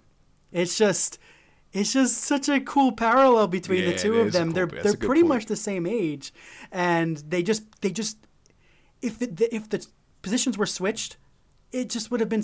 It's just so cool the way that they're so similar. We see both of them as children. Both of their parents, both their fathers pass away, and now they're both on either side of things, and they could go either way. Not really for Kate Bishop. I think she's always going to be a superhero, but I think that Echo could eventually be swayed towards Kate's side and be like, hey, maybe I'm on the wrong side of things. I shouldn't be doing what I'm doing, and become more of an anti-hero, kind of like a Daredevil or other people in that realm. But, you think someone's gonna reference talking to Echo, call her a little dragon or something, and it's gonna be like, oh, my dad used to call me that. Hey, how do you know that? How do you know that? How do you know that name? That is crazy. I really hope Clint didn't actually kill Echo's father, though. I hope it was another. I hope it was like Jack as Ronan. Right? Yeah, that's what I was thinking too. Yeah. I hope it was another version of him. If there are multiple suits out there, I just really hope it wasn't Clint. I just think, like I said, right? I think that Jack was the original Ronin, and I think that he trained Clint with the sword, and then kind of Clint took up the mantle after Jack retired it to him, and that's why he wanted that sword so bad, because it was his sword. It was Ronin's sword, but it became Clint's, and then he lost the sword. So I think. But we don't know. We don't know when the scene of her. She just how when far she grows up, right? Is. Exactly. Yeah. When she goes back to Fat Man Repair Shop. Fat Man, which is another reference to the Kingpin. Oh, it is a reference to Kingpin. That's a good point. I didn't catch that. Yeah. I'm sure Kingpin wouldn't really appreciate that, but we don't know how far, when that actually happened. So it could have very well been Jack as Ronan. Yeah. Fifth Man. Could have been. But yeah, that's. I think that's all of my thoughts on. That's this all. episode. That's everything I got. I have one last thing. It's not a theory or anything, but it's just a very small thing. Go ahead, talk for 25 minutes about it. Tell us all the small things. You got it. So very, very small thing. 2 hours later. Anyway. So we see Clint and Kate go to this random woman after the chase scenes like that because they want to fix the hearing aid. And then they jump to the restaurant and it's like that. And you see Clint looking at from his perspective, Clint looking at Kate. She's talking, and you don't hear anything. I'm like, oh, okay, so they didn't fix the hearing aid, so he's still struggling. And all of a sudden, he turns over, and he twists his hearing aid on. And I'm like, you motherfucker! You just muted out her entire conversation. Yeah. Now, that was a cute. I don't know why I found that to be a cute moment. It was a funny moment. It was also really cute because it just shows that. There can be some, you control, in a way. Yeah. You control each other in a way. When she said, "Has that been out the whole time?" It's been out the entire time. She's like, yeah. And it brings you back to when he muted everybody out. Yeah. When he muted everybody out in the movie, the musical. Oh, in the musical. Yeah. That's right. He's like, this is worth my time. But in this case, it didn't feel like it was.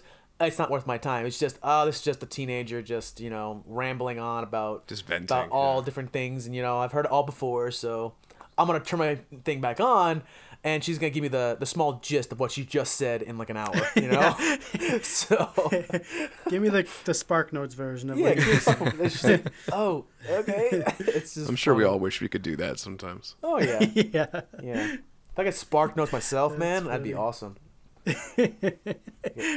No, that's a good point. Good point. Or maybe he was just trying to learn how to read lips. Who knows? Because that's what he was staring at her, right? So it seemed like he was trying to figure out what she was saying, and then he gave up and just turned it on. Yeah, what was the thing that he said when he was in the warehouse when he was tied up and he tried to do ASL? He said he said, sorry, is it more cookies, please, thank you? Oh, yeah. Sorry, she rolled her eyes, cookies, please, thank you. She's like, okay, well, because she untied his hands just for him to sign to her. And then when she realized he didn't know how to sign. She seemed kind of hopeful for us. Yeah, exactly. And then they tied. And that was the only reason why he was able to get away, because she untied his hands in the front and then tied him to the back to create the friction. Oh, that's right. On the back of the. Oh, that's right. So that's the only reason why he got away. And then Kate's like, tell me how to do that. Tell me how to do that. I don't understand his plan, though, because he got in there. He said catch and release, right? Right. He was going to try to convince them that they were wrong about Kate Bishop being Ronin. And then after that, then what? Just get shot? What was going to happen? Yeah, how was he going to get out of that before? I don't know. It's Klimt, so he probably had his ways. I'm just curious because he was too overconfident in the second episode at the end, because he shows the bad guys his hands. He's like, you know what, I could easily get out of this at any time. But why would you show them that? Because your whole point here is to try convincing them that you're not gonna harm somebody. That's true. Why would you show them? Oh, I can get out of this at any point. If you try to fuck with me, I can take you down. And of course, Kate Bishop falls through the glass. True. But I'm just trying to figure out how you would truly end that. Yeah, it doesn't really make any sense, because if he was gonna try to get out of there later, why would he fake escape then to show them that he could get out of it? It doesn't make any sense. Right. But yeah, you're right. Maybe he didn't know. He's just winging it. What if because it was before she fell through the roof, right?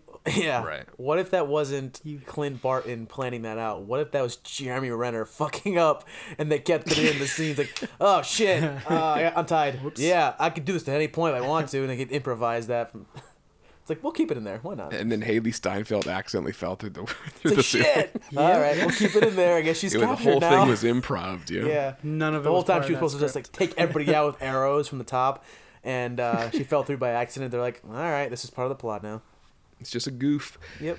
Mm-hmm. Just a goof. Wow. Any more thoughts, Steven? Nope. I have thought it out. All right. Well, yeah, this was a nice long episode. Yeah. I thought it was going to be their shortest one yet, but somehow it became over 2 hours. We mentioned before we started recording that Matt said he thought it was going to be our shortest episode yet, with the amount of things that we had to talk about, and we somehow right at this second are at 2 hours and 7 minutes. This is one of our longest episodes. Oh my god. It might be our longest episode. Probably, because I think we finished talking about Spider-Man about an hour through. So, we somehow had a lot of that Spider-Man was majority of comments. our podcast today. We had nothing not a lot to talk about, and somehow went on for over 2 hours. Yeah. Yep. You know what? That's the flavor of the typical. Geek way, baby. We don't stop talking. Yeah. All right, so subscribe. You 7% of our listeners in Germany. I'm looking at you. 4% actually. 4%. Oh, it went down. Yeah, I think so. No, I think the most of the people that listen to us are from America, from what I saw on Anchor. Yeah. Yep. Attaboy. That is true. Thank you, all of you out there. We don't discriminate. Anyone wants to listen, please. I believe one of our subscribers, his name was like Butt Nut, and I'm a big fan of that person. So you're my favorite subscriber. No. Yeah. Well, we're gonna to talk about Hawkeye episode 4 next week, next Wednesday. That comes out, episode 4. It's probably going to be a pretty crazy episode. I think it's one of the longest episodes as well.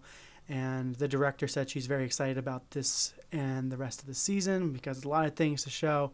Also, she said that she doesn't want to tell everyone where it shows up in the timeline. Like we discussed last week, I'm kind of confused on where it falls between what happens in No Way Home and Hawkeye. But I guess we'll figure that out in 2 weeks from now. We'll figure that out. And yeah, so this has been the Flavor of the Geek podcast, where we talk about all things geek. It was such a fun one. Thank you so much for everyone listening. And remember, my name is Matthew. My name is Mike. And my name is Steven. And we love you 3000.